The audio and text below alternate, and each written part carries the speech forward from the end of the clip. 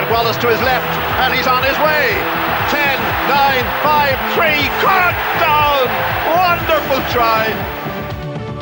We have a mole, Jim. Digs like a demented mole there. He just burst through the defence. Just watch this.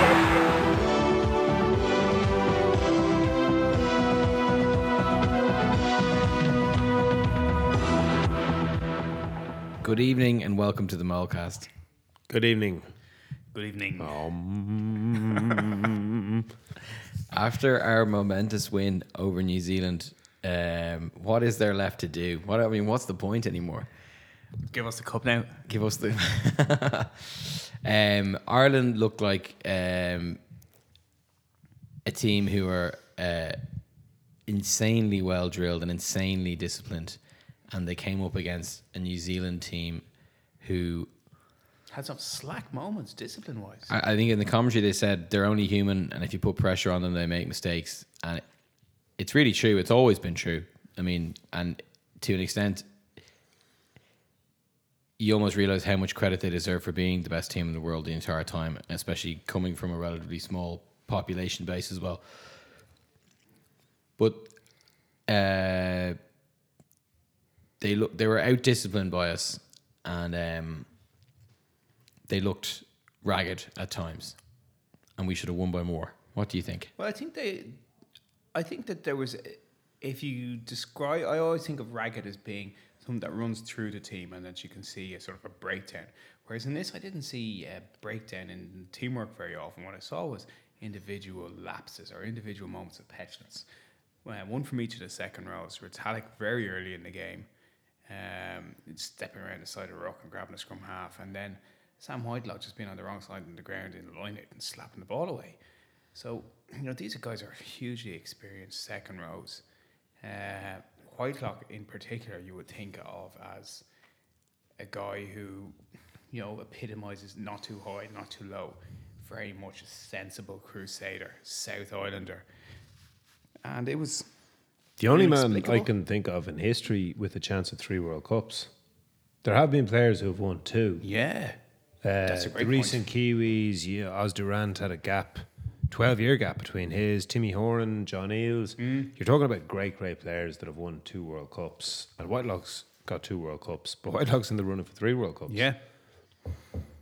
That's a great point. I hadn't considered that. And to see a guy like that just doing something, like none of the Whitelocks are as far from petulance as you can get in any sort of characterization of their personalities. And to see him do something which could easily and fairly be described as a petulant act on the pitch, which made no sense to him. A guy who has 106 caps, or 100, it's over 100 caps anyway.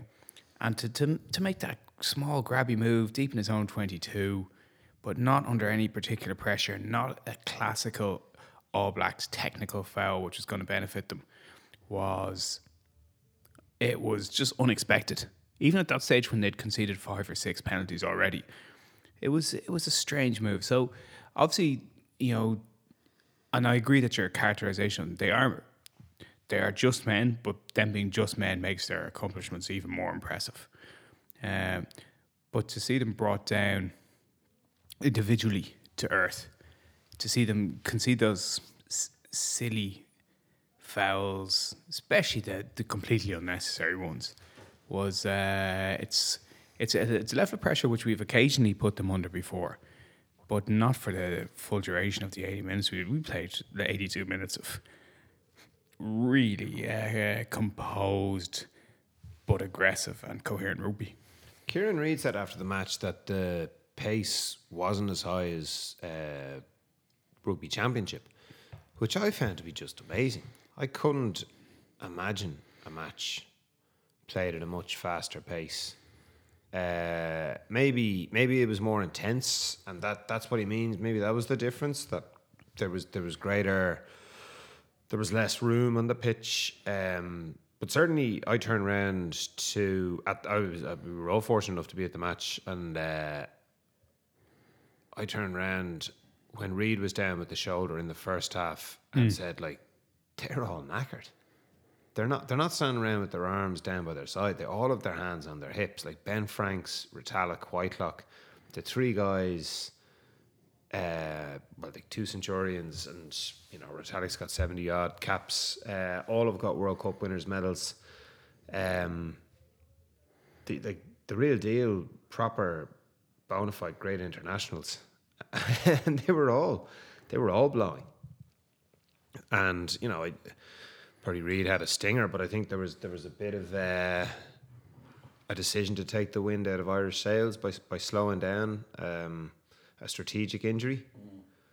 So it was an incredibly fast match. Yeah. Incredibly intense match. Yeah, relentless performance from Ireland. And when in the aftermath of it, I couldn't remember us making a single mistake in the sort of the afterglow rather than the aftermath. Now, I've watched it since. Watched the first half there just before we were driven to the studio.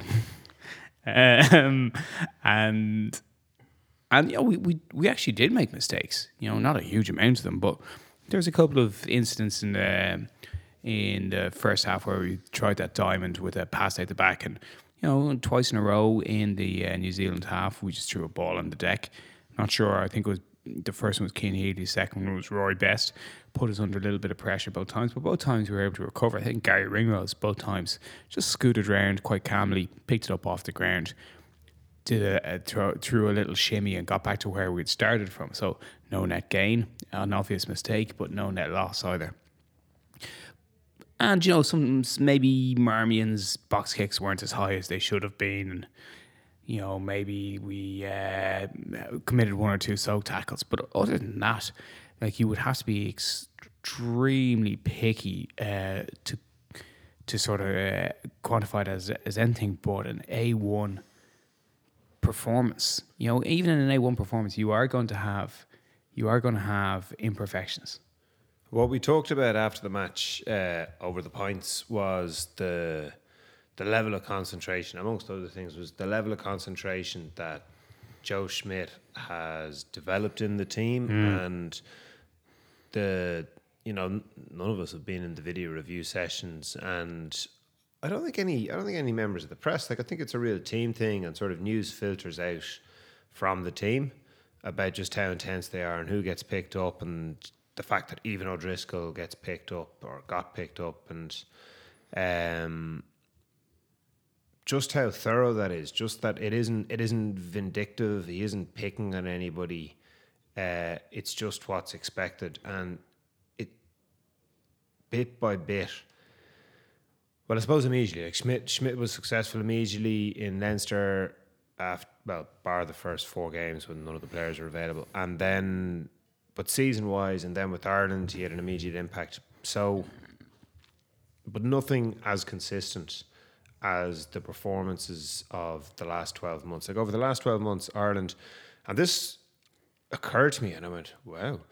Ireland have beaten South Africa, Test series down in Australia, beaten New Zealand, beaten England and France in London and Paris, and then have beaten Scotland, Wales, Italy, Argentina, all of them home. And I was like, that's the sort of England 2003 performance. Now England, Johnson and Delalio's team won down in Wellington and then in Brisbane, was it? In Telstra Dome. Where's that, Melbourne? Sydney? Yeah, I think so, but I could be wrong. Back before going on to the World Cup, but like, that was the sort of, they used to beat the bad guys. That's what Clive Woodward used to paint it as. He used to, like it or not. But they used to get a lot of those wins against the Southern Hemisphere nations, and I thought to myself, God, is that where Ireland are at? And then I thought, whoa, better rein this in, but it's too late now. It's out.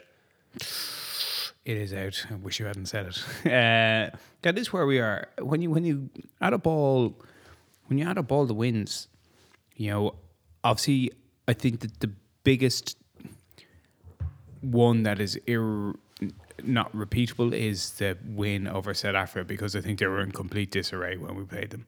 I don't think there's a chance that we'd beat them 38-3 under any circumstances in the coming year. But it still happened. That was still the result of a match we played. That's the reason you play matches and not just discuss things.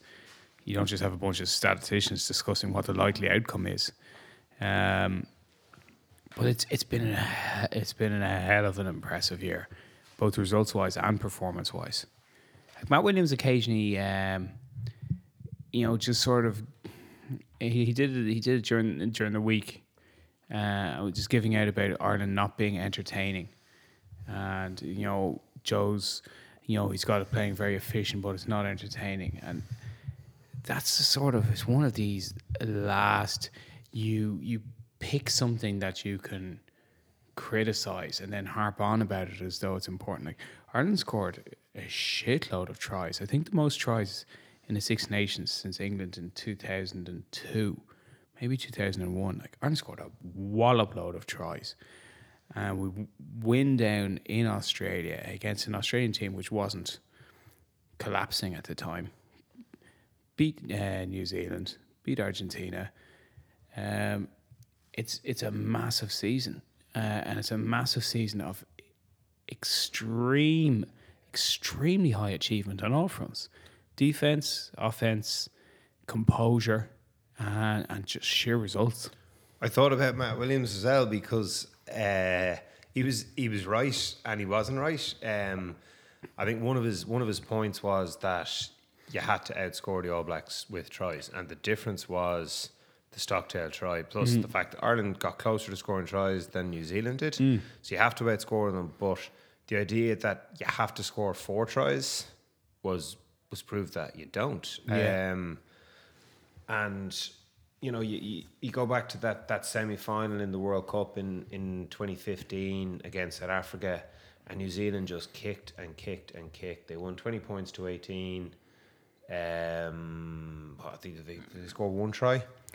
And it was like a Crusaders against a Blue Bulls match. They just wanted to keep the Bulls out of their half. They didn't want to give the likes of Mornay Stain the opportunity to kick from anywhere in the half. Like, they didn't want to give away some stupid and technical infringement that would cost them 3 points. And Richie McCaw refers to this, and he actually refers to Jared Payne, like counter-attacking from his own half, playing against the Bulls and getting caught and giving it away.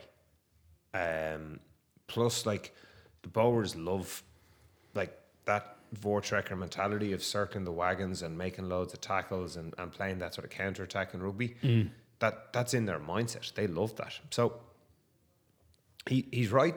He's right and he's not right. And I think it's one of these realizations that you have about what actually works in rugby. Like, the all singing, all dancing, you've got to be able to pass it, and you have to have the skills like you do. Ireland's skill set has improved remarkably. Like, Murray Kinsella made the point during the week about the amount of passes that the Irish team, that the forwards made as a percentage of total passes, was higher than New Zealand's. About the comfort on the ball of all the forwards. Like, you could see Tyg Furlong going into first receiver, and I was like, oh geez, like, Tyg's our playmaker if Sexton doesn't get the ball. Like, all of those things have happened, but it's the gritty intensity. So it is passion, and it is like the physical intensity, but it's also your ability to execute all the small skills. It's your ability to win all your rucks with as few guys. So we were talking about just before, like, we're talking about how unlucky Kieran Marmion is to get injured, but also, like, just how well he played, like how tough he is. And like, a small thing, he won a ruck right at the end of the first half where our scrum came under a bit of pressure. It's a time of the game that New Zealand so often score a try, so often ratchet up the pace at the beginning of the match. At the beginning of the first half, at the end of the first half. So CJ got it off a scrum going backwards, went out towards went off towards the touchline. And New Zealand were in with an opportunity. And Marmion hammered into the ruck and won it. And Keane kicked it out.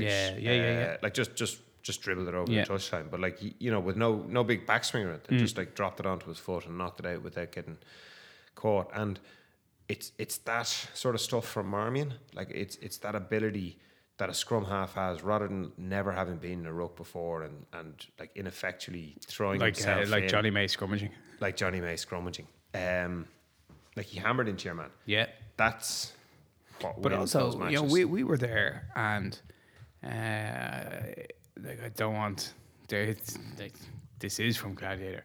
Like you were entertained, and I was entertained, and you were entertained. Like we had that was an unbelievable atmosphere to be at. Everyone who was there was enraptured by the result, but wrapped throughout it with the game.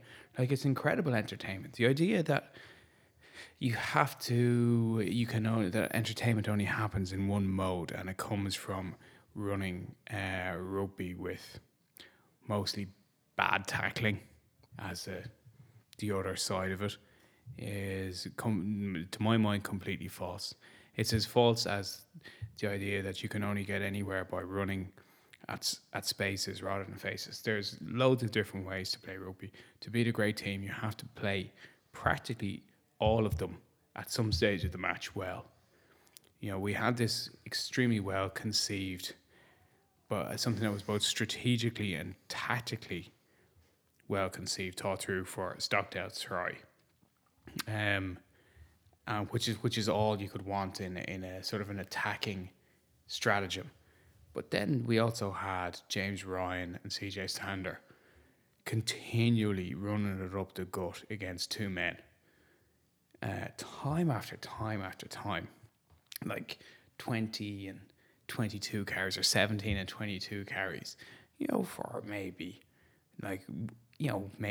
overall total gains of 90 centimeters or 1 meter.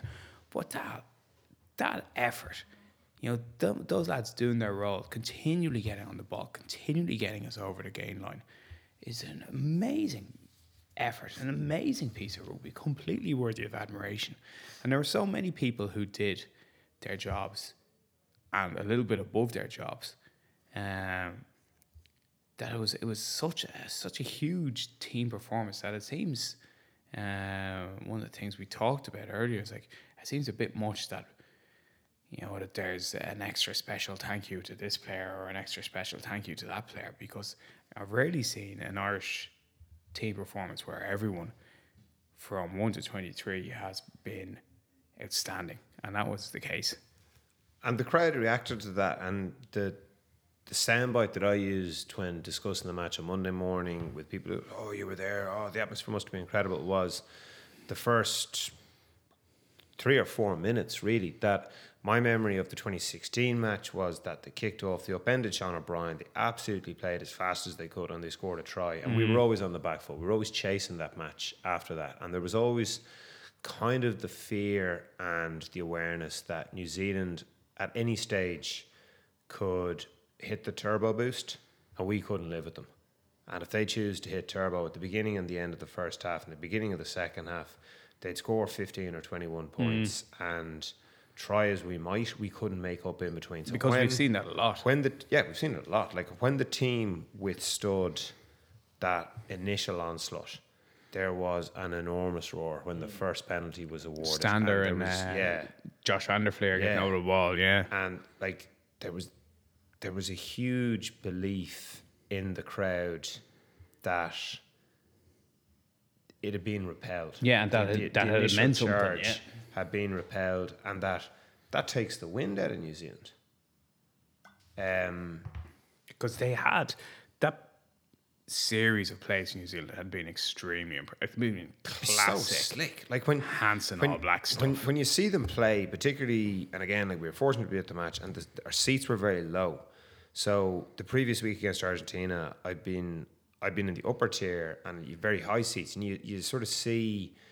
It's like watching, like I'm going to sensible soccer or something, like archaic, over the top football match. So you can see everything develop, and it's very tactical. Whereas when you're down low, you just see how quick it is and how slick, and you see the guys get into position, and you see like the ball is out and it's moved and it's gone, and a guy is hitting a line, and that just happens again and again and again, and it's like a flock of birds. Like forming into a position, all it is a team sport, and you see it like that. Like, it isn't just a bunch of individual guys. Like, the offside line is where it is. You have to pass backwards, and those constraints are on it. And like, it's choreographed. It's incredible how quick it is when you see it. And Ireland withstanding that was a huge moment in the match. Agreed. And there's other things which, you know, I was in a taxi probably Sunday, and the taxi driver said to me, "There's one thing I couldn't get over is that this fella at the end made a tackle, and then he didn't even look at the other team. He just ran back to where he was supposed to be." And I was like, "Oh, I know exactly what you told me." There was a tackle which Joey Carberry made a tackle, rolled out of it, literally got up, faced the touchline, and just sprinted back into position without looking where the ball was or anything, without putting his hand on the side of a rock and putting his arm up his pillar. He's there. I know I'm not the pillar. I know I'm back out here. And he literally sprinted just directly towards the touch, with his face directly towards the touchline, not making the pretense of shuffling sideways. But that knowledge of exactly where he was supposed to be and the composure to do exactly what he was supposed to do, you know, with 2 minutes to go against the All Blacks when you're holding the lead. It was just another one of these pieces of evidence of how well coached they are. And how sort of... So there was a few... In the build-up to the match, when they're down in Carton in particular, and they were talking about what they do during the week, and Joe Schmidt referred to them as, you know, the guys are only human. And then he thought, but they're so well-conditioned, they're almost not human. So there was that side of it. And then Stockdale and CJ Stander referred to playing with Lego and playing like a farming game for 5-year-olds, about like how they switch off, that it's so intense, that there's so much concentration, there's so much focus demanded, that they want something that they can just completely lose themselves into. And it gave me an incredible insight into what they do and what they do in camp. I thought Stockdale's, where he talked about like making them, and he goes, it doesn't take any energy from me, you know, any physical energy, and yet it allows me to switch off. I just thought, well, firstly, he's a fucking genius for discovering how to do that, and secondly, Lego's great. Like, if I could play with Lego all the time, I would totally do it. Oh yeah, absolutely. But I'm thinking like these are products aimed at 7-year-olds, and like, in fairness, some of Lego creators 16 plus. Some of it is, but like, can you think of a more hyperactive, short attention span bunch than 7-year-olds? So like, this is very effective. If you want to, that's a good point. I hadn't considered it like that. You're absolutely right. Because the demands are such. Because like, if you're talking about Joey doing that, that is just entirely conditioned.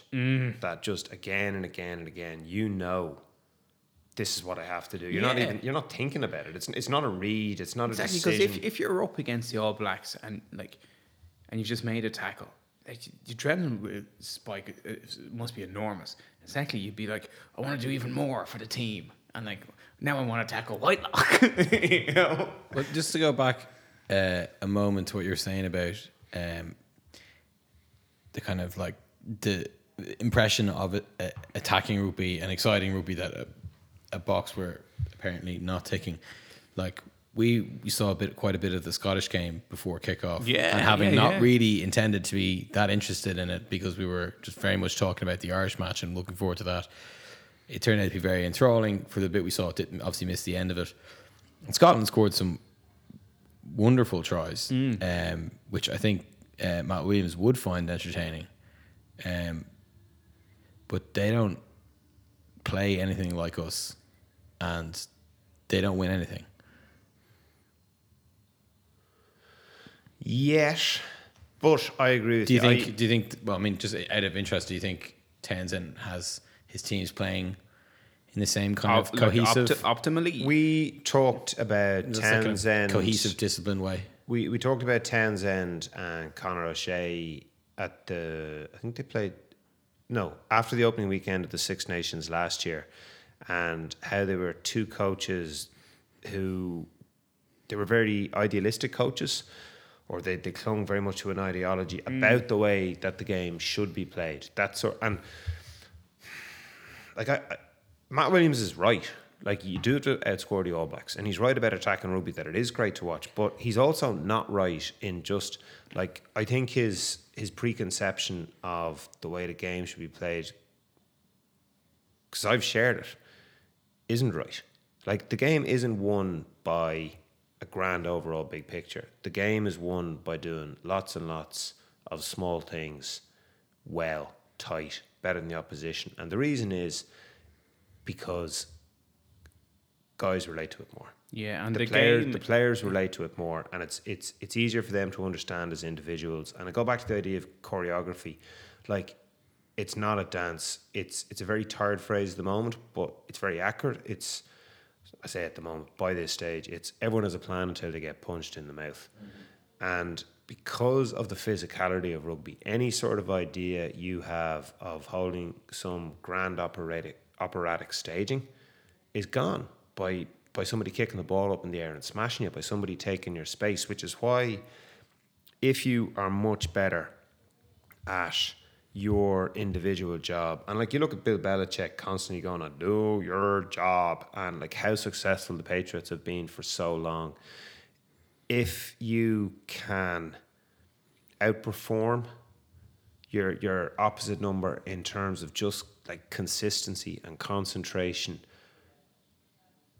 for the 80 minutes or forever long you're on the pitch, like, and it's not even you, it's like whoever's playing loose head, if he's on for like 55 and 25 or 50 and 30 or 60 and 20, like whatever that split is, if there isn't a drop from the first choice guy to the second choice guy, that in, geez, another one of my favorite, the modern game, that in what is like a 23-man collision sport would differentiate you, rather than like how like choreographed brilliance of putting the ball across the back line in six. And you see, that's not completely wrong, but it isn't the ultimate truth. Yeah, I go back to the Herm Edwards statement, which I'm sure I've put in about 6 mile posts. Yeah, you play to win the game. That's what you play. You don't, as he says, you don't play to just play. You play to win. And that's the whole reason why they go out there. Like, Belichick is an extremely innovative coach. American football also has an unresolved dichotomy about how it's bad to be described as a finesse team. No team in American football wants to be described as a finesse team. Bill Walsh was running the ultimate finesse offense, the West Coast offense. His primary edict to the players was beat them to the punch. He was talking about punching the other guy in the mouth. Beat them to the punch the other guy in the mouth. And this is like the finesse San Francisco 49ers playing the finesse West Coast offense. You know, finesse with like Charles Haley on the team. Yeah, and Ronnie Lott. Ronnie Lott, Dent, you know, like absolute monsters. So you have to, there is no, like, it's not like forwards win the game, backs decide by how much, like that sort of old fashioned bullshit. But there is an element of truth to all of these sort of things, but it isn't. Yeah, but there's not one overweening truth. The overweening truth is that you play to win. Interesting around that, forwards decide who wins, backs decide by how much. Cliche is that in the pre-game interview on Channel 4, Steve Hansen is asked, where will this match be won? And he goes, and I thought he was going to give the, it's a 23-man game. He's just like, the front five, like in every game ever. I was just like, good on you, Steve. But the other thing is, I guess, just looking at the details of how Ireland play and the details, I guess, of how New Zealand play, but in particular, having read those, the analysis by Murray Kinsella, and then that 10-14 rugby, like the pack is whoever's there, and the backs are whoever's there, and obviously you want to try and get the right people in the right positions. But like the amount of times that Gary Ringrose fills in and does something that isn't outside centre isms, and the amount of times that Bundy, Tig, or Marmion, or someone else fills in doing something that isn't their job. Or Peter O'Mahony stepping in to throw a lovely pass at scrum half. A beautiful pass, yeah. And like that's I think where this Irish team is getting to, where it's not like a universal thing, and the ideal thing is you have the right people in the right positions, that you don't end up with Marmion taking the ball at first receiver. You end up with James Ryan there ploughing into someone, then miraculously getting back to his feet and ploughing into someone else. But yeah, I thought the Sort of the cohesiveness of total Ireland football type of game. Yeah, I mean, everyone understands the logic of that team. It looks like at the moment, everyone knows why they're running there to where they are, and there's still errors made, like you said, and drops and knock-ons, but increasingly few of them. And, Very few knock-ons in that game from us. They're just like slight execution errors rather than daft things. They didn't do a single daft thing in that game. Agreed. And it isn't that, what we're doing isn't working and panic sets in. There's a complete confidence, and there's a concentration all the way through the match. Like, this was really reinforced to me watching or rewatching the Argentinian match, and I was like, sort of, when did things change? And after about 60 minutes, the Argentinians, like Sanchez, his kick started getting too long, and Ireland just didn't give the ball away. Like, Ireland were attacking in close, out wide. We weren't turning it over. We were grinding our way through. We were getting penalties. We were able to dominate territory because we just didn't turn it over cheaply. Whereas the Argentinians in the last 20 minutes couldn't help but turn it over. And then they were forced to chase it and play from their own half. And I sort of, we talked about, did Argentina expect to win that match? No. My reaction was that Ledesma would be the happier of the two coaches, having lost by, 9 points, was it 9 or 11? 9. Because of how well Argentina had played for the first 60 minutes. And I kind of question that after having rewatched that match, because in that last 20 minutes is just crucial. And that's where Ireland are so strong. It was the same against Scotland last year in the Six Nations. It was like the difference comes in the last 20 minutes when there is no discernible drop-off from Ireland. Yeah. Also, I think, and I'm sure that the people involved in the performance, I'm actually sure that they would dispute it, but I think it's very difficult for them to have two focal points so closely together. Not that they didn't consider the performance against Argentina a focal point, but they clearly knew, they're not kept in a dungeon. They know that they're playing the All Blacks next week. Yeah. I suppose this is the time for contradiction, because I was really listening to the pod last week and I was like, I can't believe we didn't talk about it. We talked about it beforehand. Yeah. So in 2013, I met Rory Best's dad in the pub after the match. And the initial shock and the disappointment had sort of worn off at that stage, and then just like the vibrancy of the match, and everybody was sort of chatting about it, and it was a Sunday evening, and everyone was just on the razz, like Monday be damned.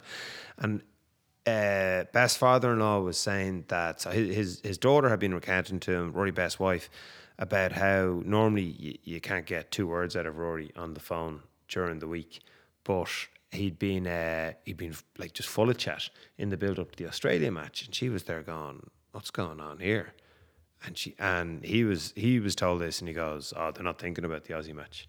Like, all the focus must be on the Kiwi match." And then subsidy and conversation, that seems to have been the way that they had approached it. That they were just like that entire the All Black match loomed so large for them that this was what they were looking for. And I think it's inevitable that the same thing had happened. That not that they disrespected Argentina, but they really, really wanted to beat New Zealand, and you can only have one big focus.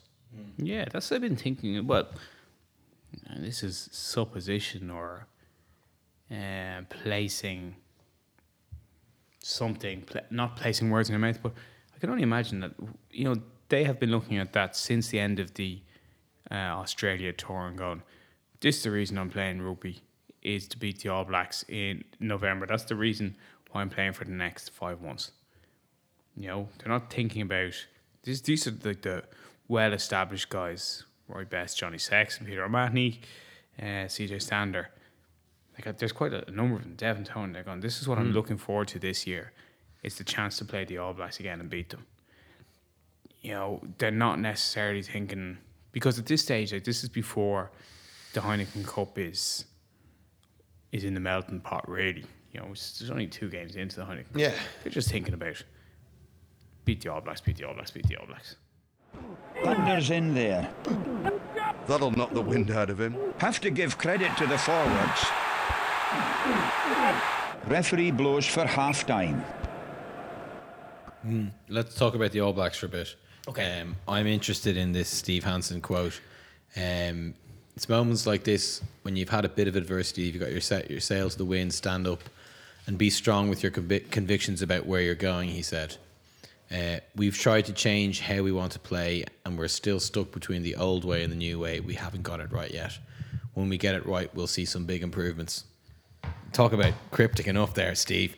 But I think you identified a couple of things there. Well, I have 2 questions, and I know you don't like my double-parted questions, but where are they going and what was wrong with the old way? They, again, we referred to last week. I was surprised with how good New Zealand have been since 2015, having lost primarily Richie McCaw and Dan Carter, irreplaceable. And, you know, you can throw Bowden Barrett back. I mean, I go, well. And then also another coterie of guys with, you know, Conrad Smith. So we went through all the names again last week, and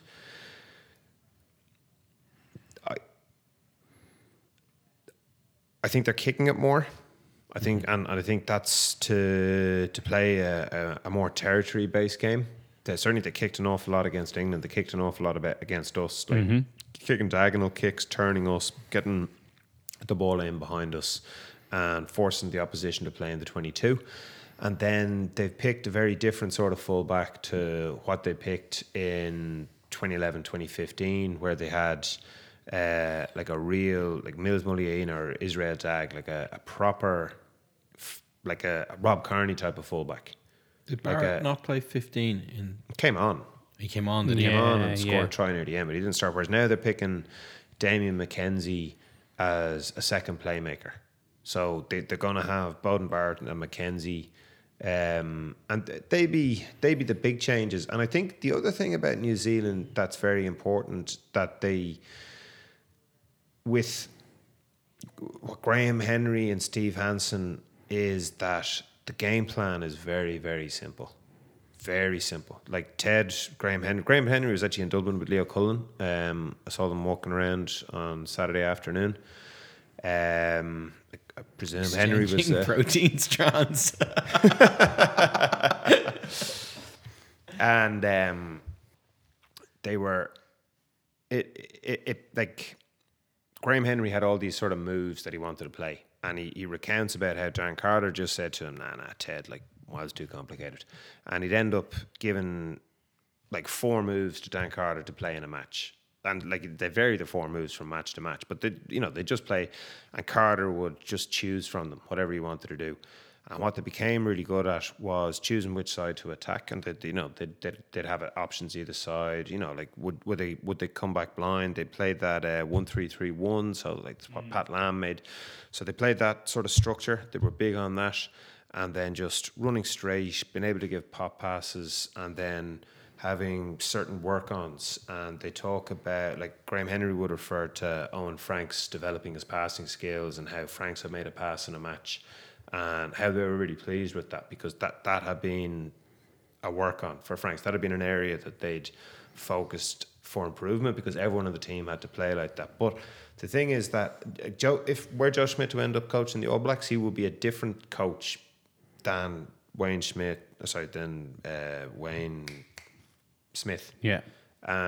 Henry and Steve Hansen, who, you know, the Hydra has looked after New Zealand rugby for 16 years. 16 years. In that Schmidt comes up with very particular plays, whereas these guys don't.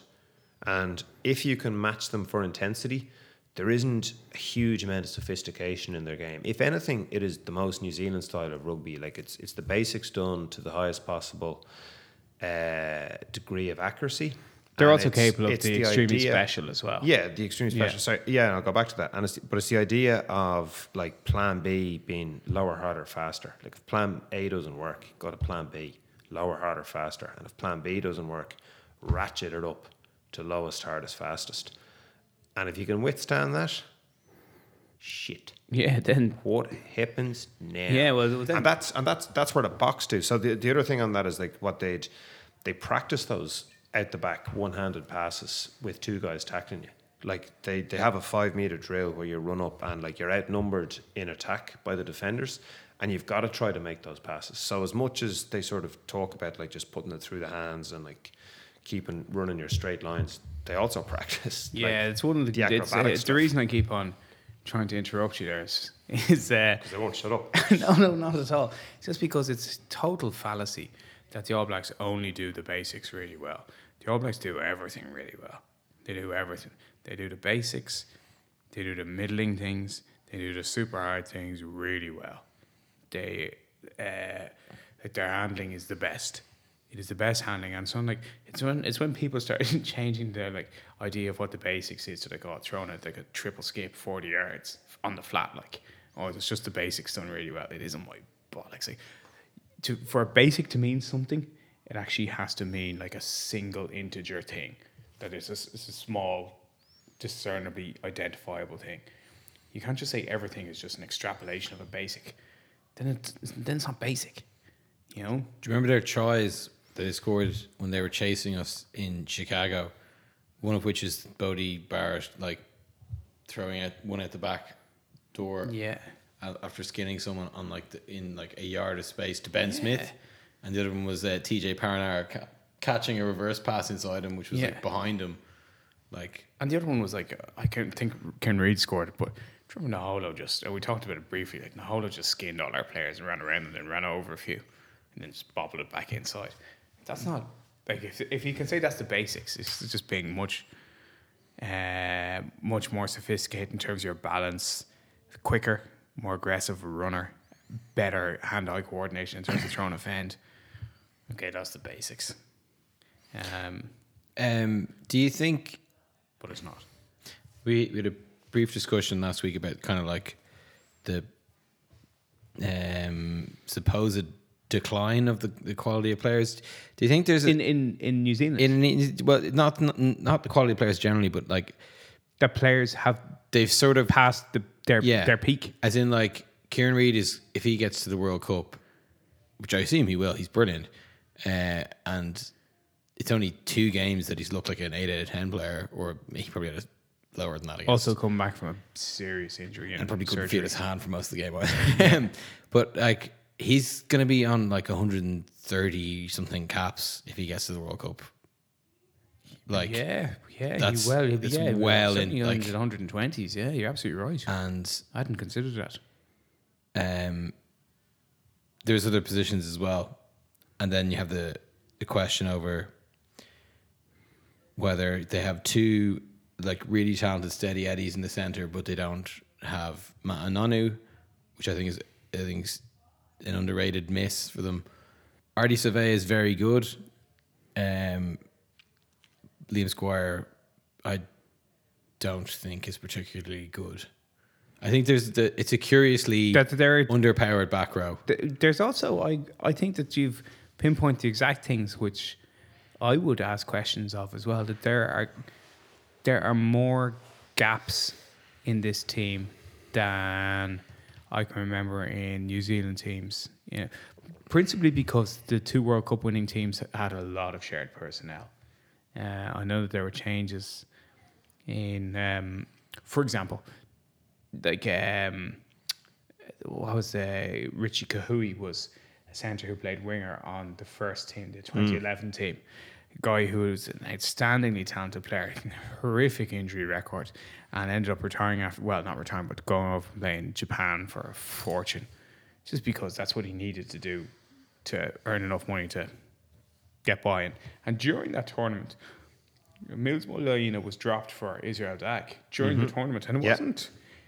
that wasn't like it wasn't just like, oh, showtime. That's what it came to. You know, Dak had really hit form, and he got the nod, and something similar happened in 2015 with Milner Scudder, who wouldn't, or maybe had come into the starting team in the summer of 2015, but then became a big part of that All Black team in the tournament. So I look at Crotty and I look at Jack Goodhue. Both of them are really good, and they showed again they were really good against us. More individually than as a pairing, I thought. But how can you possibly hope to replace the pairing of Nonu and Smith? Backed up by Sonny Bill. Backed up by Sonny Bill. And this is a question for you, actually. Do you think that they will go back to Sonny Bill and leave? Well, Curtis Nonu. as They're a talking sub? about Nonu coming back. Are they? Yeah. God, that's the last thing we need. And that. I think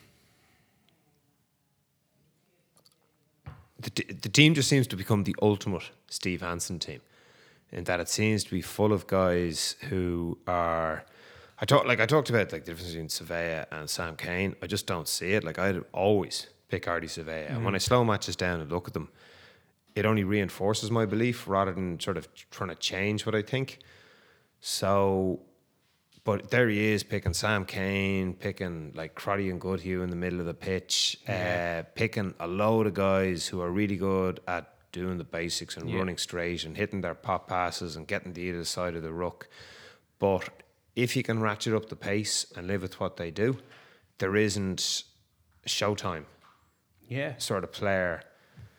And maybe that's what Damien McKenzie is. You know, and maybe, again, like to go back, do you end up picking Sapawanga so you can play Bowden Barr the fullback because you want to have two playmakers? Like having two playmakers allows you to have a lot more guys who are sort of straight down the middle. Yeah. But also bringing in somebody like Sonny Bill, and I know that he's very much in the conversation. It's not as though he's not Zebo. Steve Hansen hasn't Zebo'd or Rene Ranger. Yeah. But that he, by every aspect, by his ability on the pitch, by his size, by the fact that he has a really high profile, attracts attention on the pitch. And Crotty is the classic grey man in the Pat McCabe mould. And do you think that they need, I wouldn't call it razzle dazzle, but that they need fewer grey men, that they need, well, here's a leading question, because I tell you, I think that they need Akira Ioane at 6, instead of Liam Squire. Like, they already have enough line-out forwards in that team when they have Retallick, Whitelock and Reid. And you're there going, this like, compared to Liam Squire, Akira Ioane is like a cross between Carl Lewis and Andre the Giant. Hansen must really love Liam Squire's mullet, though.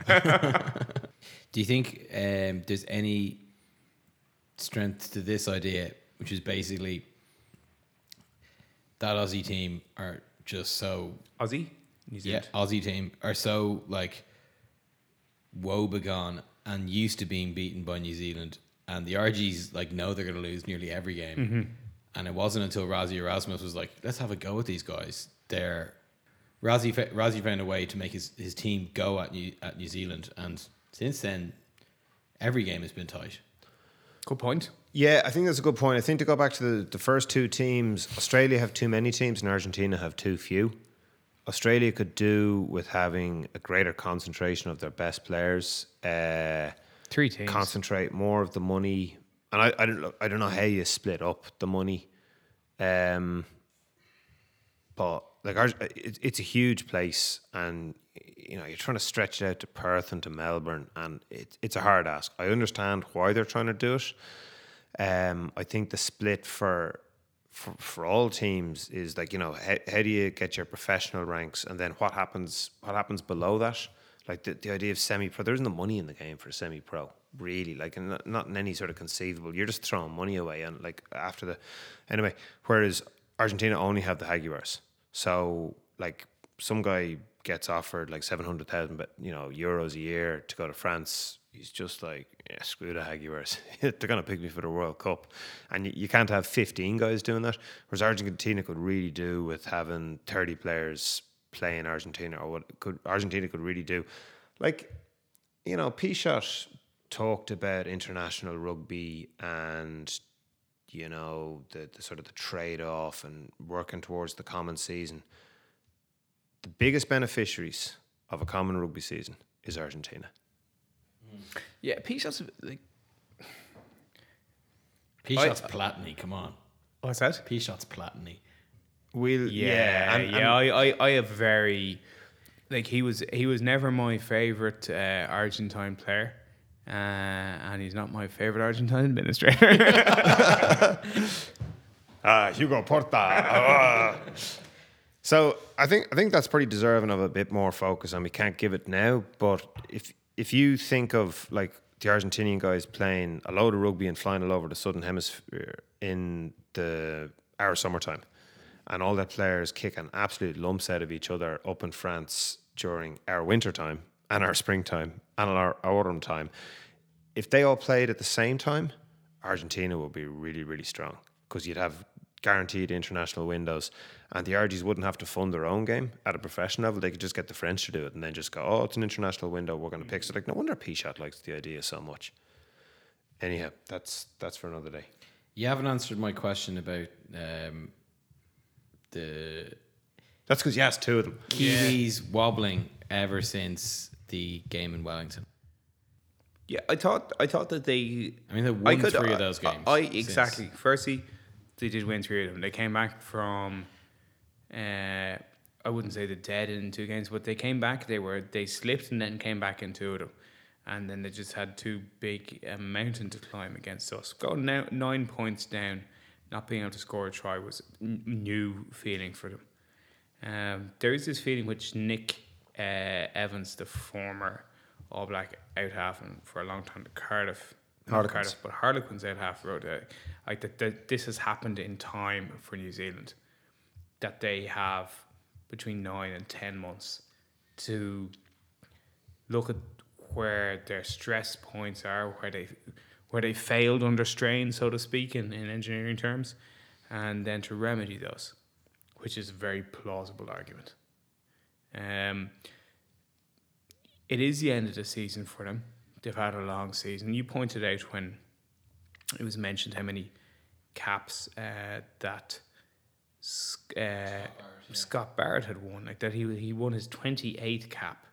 Was it 28? Yeah, 28 caps against Ireland on last Saturday, having won his first against Ireland in 2016, which means he's played 14 internationals a year for the last 2 years. Like that's a lot of tests. You know, when you're coming to the end of, like, when you're playing your 13th or 14th test of the year, having had a full season of Super Rugby as well, like you are fatigued. So I felt that they underperformed against England. I felt that they performed at a middling to acceptable level against us, and that wasn't good enough to beat us. I think they are wobbling. I think that they got a comprehensive series win against France, but I switched off, I think, 2 of those matches, but I sort of got interrupted as well, in disgust at the refereeing decisions. And I thought that France started really well against them. Now, there's a big difference between starting really well against New Zealand and keeping it going for 80 minutes. And I don't think Brunel's French team would have been able to do it. But I just go back to losing the calibre of player that they have done, and the amount of common personnel between 2011. Like, the All Black have won back to back. It's not even like they're trying to. They're going for a three-peat. Like, most teams, in my experience, since the World Cup has been introduced, are brilliant for the 2 years after it. And then they go into decline in the latter 2 years of their reign because they play with such confidence, and then the coach is unwilling to drop guys who are older, more injured, and just coming a bit more out of form because they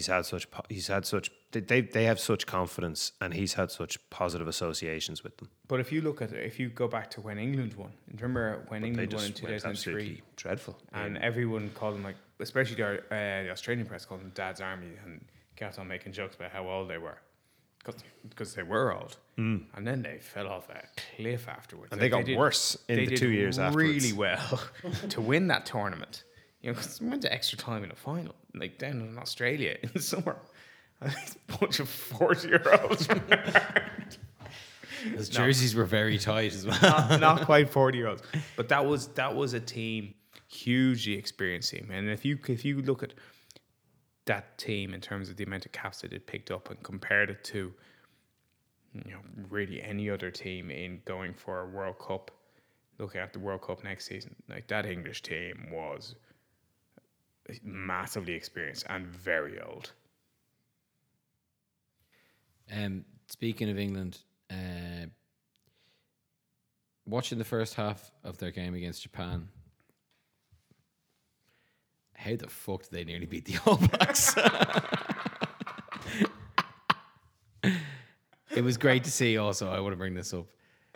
Clive Woodward was asked at halftime, having just said that he would hold off Danny Kerr for kicking the ball dead when they were 5 points down against Japan at home and having played terribly.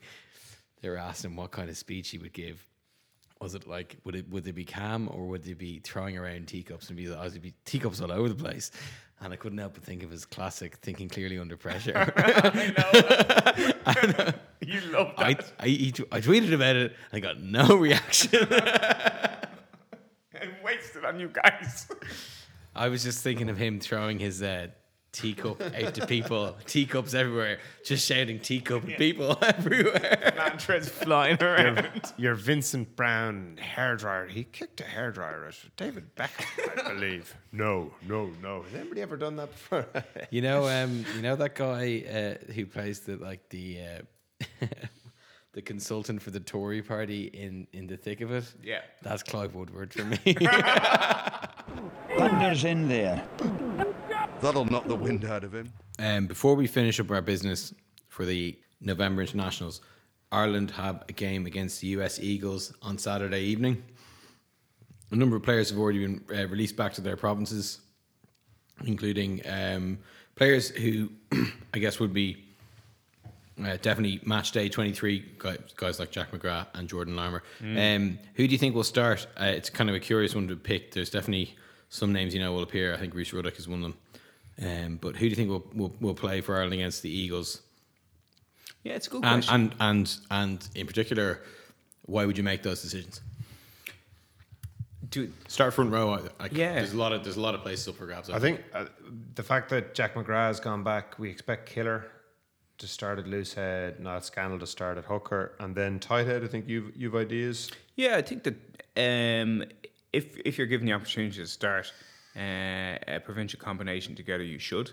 It enables all the players to have a degree of familiarity which they otherwise won't have, and enables them to play at their best. So I would start with Ryan, John Ryan at tight head, and there's a couple of reasons for that. Aside from his familiarity with Scannell, Kilcoyne, there's also the idea of, with the selection for a 31-man World Cup squad in the back of your mind, you are looking for a player who can also double as the ambidextrous The fifth prop. So Ryan has played on both sides of scrum, albeit an awful lot more as a tight head. Finlay Bealham has played both, again more as a tight head. Realistically, you always want a guy who's played more tight head and more loose head. Yeah. But the key one is Andrew Porter, who up until last year was a loose head and is now a tight head. And Porter, well, Ryan was actually the second loose head for the third Australian test, which I thought was curious. I thought that Porter had realised locked it that. down. I thought Porter had locked it down, given that he'd started in the Six Nations. Tight head or loose head? Sorry. Tight head. I should have said tight head. Okay. Yeah. But I would assume that Porter is the second tight head. Me too. And he can cover. Well, and I would also say he can cover both sides. So your third choice tight head can be a specialist tight head. But I think the two guys, I think Ryan and Beelum. I think Beelum's really good. So do I. I think both are good. So I would rather have Beelum, but I understand completely the logic for having John Ryan. And John Ryan played well on the tour, so I think that'd be the front row. Would be Kilcoyne, Scanlon, Ryan. The second row is Tyke Byrne and Ian Henderson. Yeah, I absolutely agree with you. I think that's a really exciting second row. Everyone wants to see more of Tyke Byrne play. It's unfortunate for him that he. How do you say it? It's unfortunate that he gets to play against worse teams and look really good doing them. You know, it does his reputation no harm. So how's it worse for him? It's because he doesn't get to play in the big matches. You know, Devin Toner and James Ryan went out and blew the doors off against New Zealand. Did exactly what they were tasked to do. And Henderson came on and did, you know, people consistently look at second row's job as a line-out player. You also just have to look at it as somebody who wins contacts. And Hendo won a load of contacts when he came on for Devin Toner. He didn't travel to Chicago to play. Henderson didn't travel to Chicago, so I think he's available for selection for this one. And it's a position which is going to cause a lot of sleepless nights for Joe Schmidt, because it's difficult to know what the makeup of his World Cup squad is going to be in terms of the forwards to backs breakdown on a macro level, and then on a micro level, second row to back row breakdown. Yeah, exactly. So it sort of brings us on to when they went to Japan, the 3 second rows were the as yet uncapped James Ryan, Devin Toner and Kieran Treadwell. And 6 guys in the back row, and 6 very sort of back rowy guys like Levy, Vanderfleer, O'Donoghue and O'Donnell. So arguably 4 open sides, and with Jack Conan and Rhys Ruddock. So doing a bit of an Eddie O'Sullivan on it, except with the 7s rather than the 6s. But definitely like 6 guys who are in the back row, 3 guys in the second. And part of that is who you get to choose from. Like Kieran Treadwell is just not in the conversation. Quinn Rue must have been injured, or else Joe surely would have brought him on that tour. But Quinn Rue is like, and Quinn Rue played in the Six Nations last year, but that's because Tyke Byrne was playing in Wales. So you're looking at those 4 guys, you would assume, again, that will go to the World Cup, and that one of them at least will be considered as back row cover. Which, and the point has been made that Tyke Byrne has actually played a bit of number 8 for the Scarlets, like quite a bit. And if you're going, geez, like you just want to get your best 23 players involved somewhere, can you get Tyke Byrne and Ian Henderson into the same squad somehow? But also is, you know, you look at. Sorry, we'll go back to talking about the blind side, because it feeds right into this. Rhys Ruddock is going to captain the team. I assume he's going to captain the team. He's a huge favourite of Joe Schmidt in terms of how frequently he captains Joe Schmidt teams. Going back, he captained the Leinster team back in 2010-11 when he was maybe 20 years old. I think he was captain down at that Japanese tour. He was, yeah. And he was captain against the Italians. But we're looking at, Ruddock, Murphy and Conan. So just go on about Ruddock there. Yeah, it's where you go with how many back rows that you pick in terms of your World Cup selection. And the obvious correlation I draw with Rhys Ruddock is Declan Kidney picking Leo Cullen to go in the 2011 World Cup squad as a guy who was never going to pick in a big game, but was his second captain. His dirt, yeah. I don't know, maybe somebody else has used that phrase. He was a second captain. Remember, he picked Shane Jennings and Leo Cullen, guys who had quite obviously just won their second Heineken Cup together. Declan Kidney wasn't a particular fan of either player. They both went to Leicester after he coached Leinster. Yeah, but they were both absolute classic pros, and there was a role for them which was as Donald's Donuts, captain the dirt trackers. Now we were talking about the sort of the players highlighted in green. So the guys that Joe has brought on every single tour that he's selected. One of those players is Jordy Murphy. This is why it's really interesting. This is the trade off between Reece. This is if you get Ty Byrne and Ian Henderson and Kent, one of them as a 6. So you've got the 3 guys who started plus Levy they all look like they're going to travel. Mm-hmm. Then you throw in Sean O'Brien somewhere if Sean is still cobbled together at the end of the season, hopefully. So then all of a sudden, like Jack Conan needs to put in a huge match, having toured Australia. Yeah. Jordy Murphy goes on every single tour, but like, do they need a third open side? Well, see, I think the huge toss up is going to be between 2 Joe Schmidt favourites, Sean O'Brien and Jordy Murphy. Like Jordy Murphy came off the bench against New Zealand, did a good job, but the difference if you're playing New Zealand again in 10 months' time, for example, of Jordy Murphy coming off the bench or Sean O'Brien coming off the bench is, to me, that's where a guy who has been a Schmidt absolute favourite in Jordy Murphy loses out. Presuming that Shawnee is Oh yeah. some Yeah, sort of I'm making it's a conversation that we've had, but Yeah. Okay, But I think what could happen is that you end up that like none of those 3 players, neither Reece Ruddock nor Jack Conan nor Jordy Murphy go, because you end up going Josh van der Fleer, Dan Levy are the open sides, CJ Stander and Peter O'Mahony are number 8 blindside respectively. Sean O'Brien is the back row cover, 6, 7, 8, and then Ty Byrne is the blindside cover. Yeah, blindside number 8 cover. Yeah. That's kind of how it looks at the moment. So those guys have big matches. They need.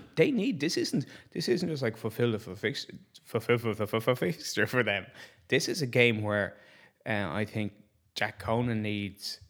All of them need. Yeah, they all need big performances. They need to put down because Stander, Van der Fleer, and Yeah, we've gone through the permutations there. yeah, So they I put think down a huge marker against the All Blacks. scrum half we thought Cooney and scrum half out half Cooney Carberry. Yeah, well, Marmion now is written off for 3 months after soldiering through a bad foot ankle injury, very impressively. To me, I think that Luke McGrath is sort of falling into a Super sub. Sean Cronin role. Yeah, Yeah. Cooney realistically going to go to the World Cup if everyone's fit. don't see it, and not that he doesn't deserve to. He's playing sensationally good rugby for a year and a half now, but it looks on the selection so far that it's Murray, Marmion, McGrath. Yeah. Cooney got a minute down in Australia when Schmidt could see him up close and personal for a protracted period of time. Marmion played on one leg and played extremely well, full stop, never mind playing extremely well on one leg, but played on one leg for both the big matches, the Argentina and the New Zealand match. So he's definitely going to go. And has previously stepped in on short notice to beat England. And then Luke McGrath had a great match against Argentina. Did the same job against New Zealand. I thought he was excellent when he came off the bench. And, has sort of clambered over Cooney. So that's the look of things. Joey, they're obviously the Joey minutes things. Centres, you have McCluskey and Arnold. I think I would like to see Tom Farrell, but I can understand why. I also would like to see Addison play in the centre. And play Conway fullback, but I think sort of backline what we were thinking was Sweetenham, Conway, and Addison as your back 3 with Addison at fullback, and then McCluskey and Arnold in centre. Now, Robbie Henshaw's out of the mix, but he's going to go somewhere. So, have any of them got a realistic aspiration? Conway and Addison. Conway certainly does. Yeah. Conway might end up being. Addison does. Because he's he's not the poor man's. He's the what do they call those? The hard stretched middle earners. Squeeze middle. He's the squeeze middleman's Jared Payne. He's so similar in a lot. He actually looks like he has quite a lot of time with the ball. He's a lovely footballer. He's not the elite player that Jared Payne was. I'm not in love with that. I'm not in love with that backline. I think there are players who, I would prefer to see Tiernan O'Halloran still in the mix as a fullback. He's not. I'd like to see Addison at 13 ahead of Sam Arnold, who I think is very gamey, but a little bit, well, not a little bit, quite limited. And Adam hasn't done enough this season at all. And last season he played against Argentina, picked up an injury, and then Larmour and Lowe and Barry Daly all zipped past him. Like, Barry Daly scored 13 tries last season. Larmour got probably 10 or something like that. It'd be great if Chris Farrell was fit. Yeah, to play second centre, and then you wouldn't have a choice to make there. You definitely have Addison at full back, but I think for a lot of guys there aren't that many spots left in the plane. Yeah. And you have good players like Rory Scannell not getting a look in. And McCluskey's played well. Like, McCluskey was a cause célèbre a few seasons ago, and now he's not really in the conversation because the three centres are so dominant, and there's only two centre positions. Yeah. But he's playing better rugby than ever. He's playing super stuff. He's still stuck on one cap, is he? He got another one against Fiji. I'm looking forward to seeing McCluskey play. So am I. So did you end up there with Addison at 15? Addison at 15. Conway It and seems Sweeten on more the wings. imperative that we figure out who plays at 15 than at second centre to me. Yeah, I agree. I think at second centre our first choice is Ringrose, our second choice is Henshaw, our third choice is Chris Farrell.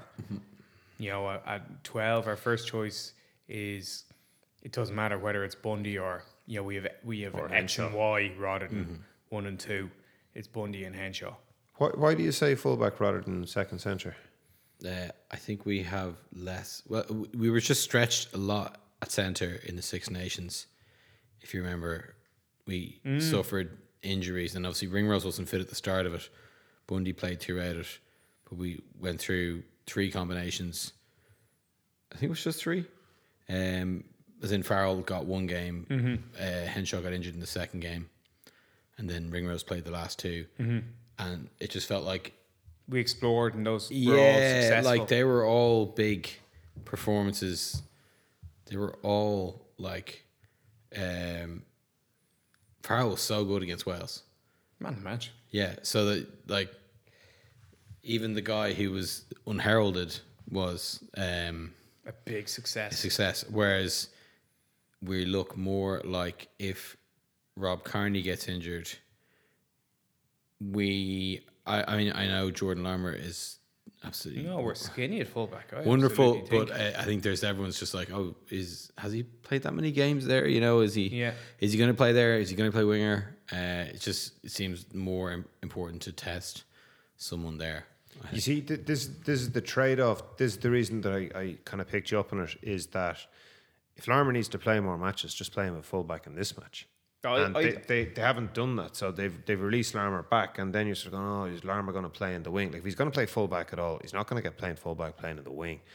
And Larmour's like Keith Earls, like Luke Fitzgerald. He's like a lot of these. Now, he's not as voluble about those guys, about not playing at fullback at all.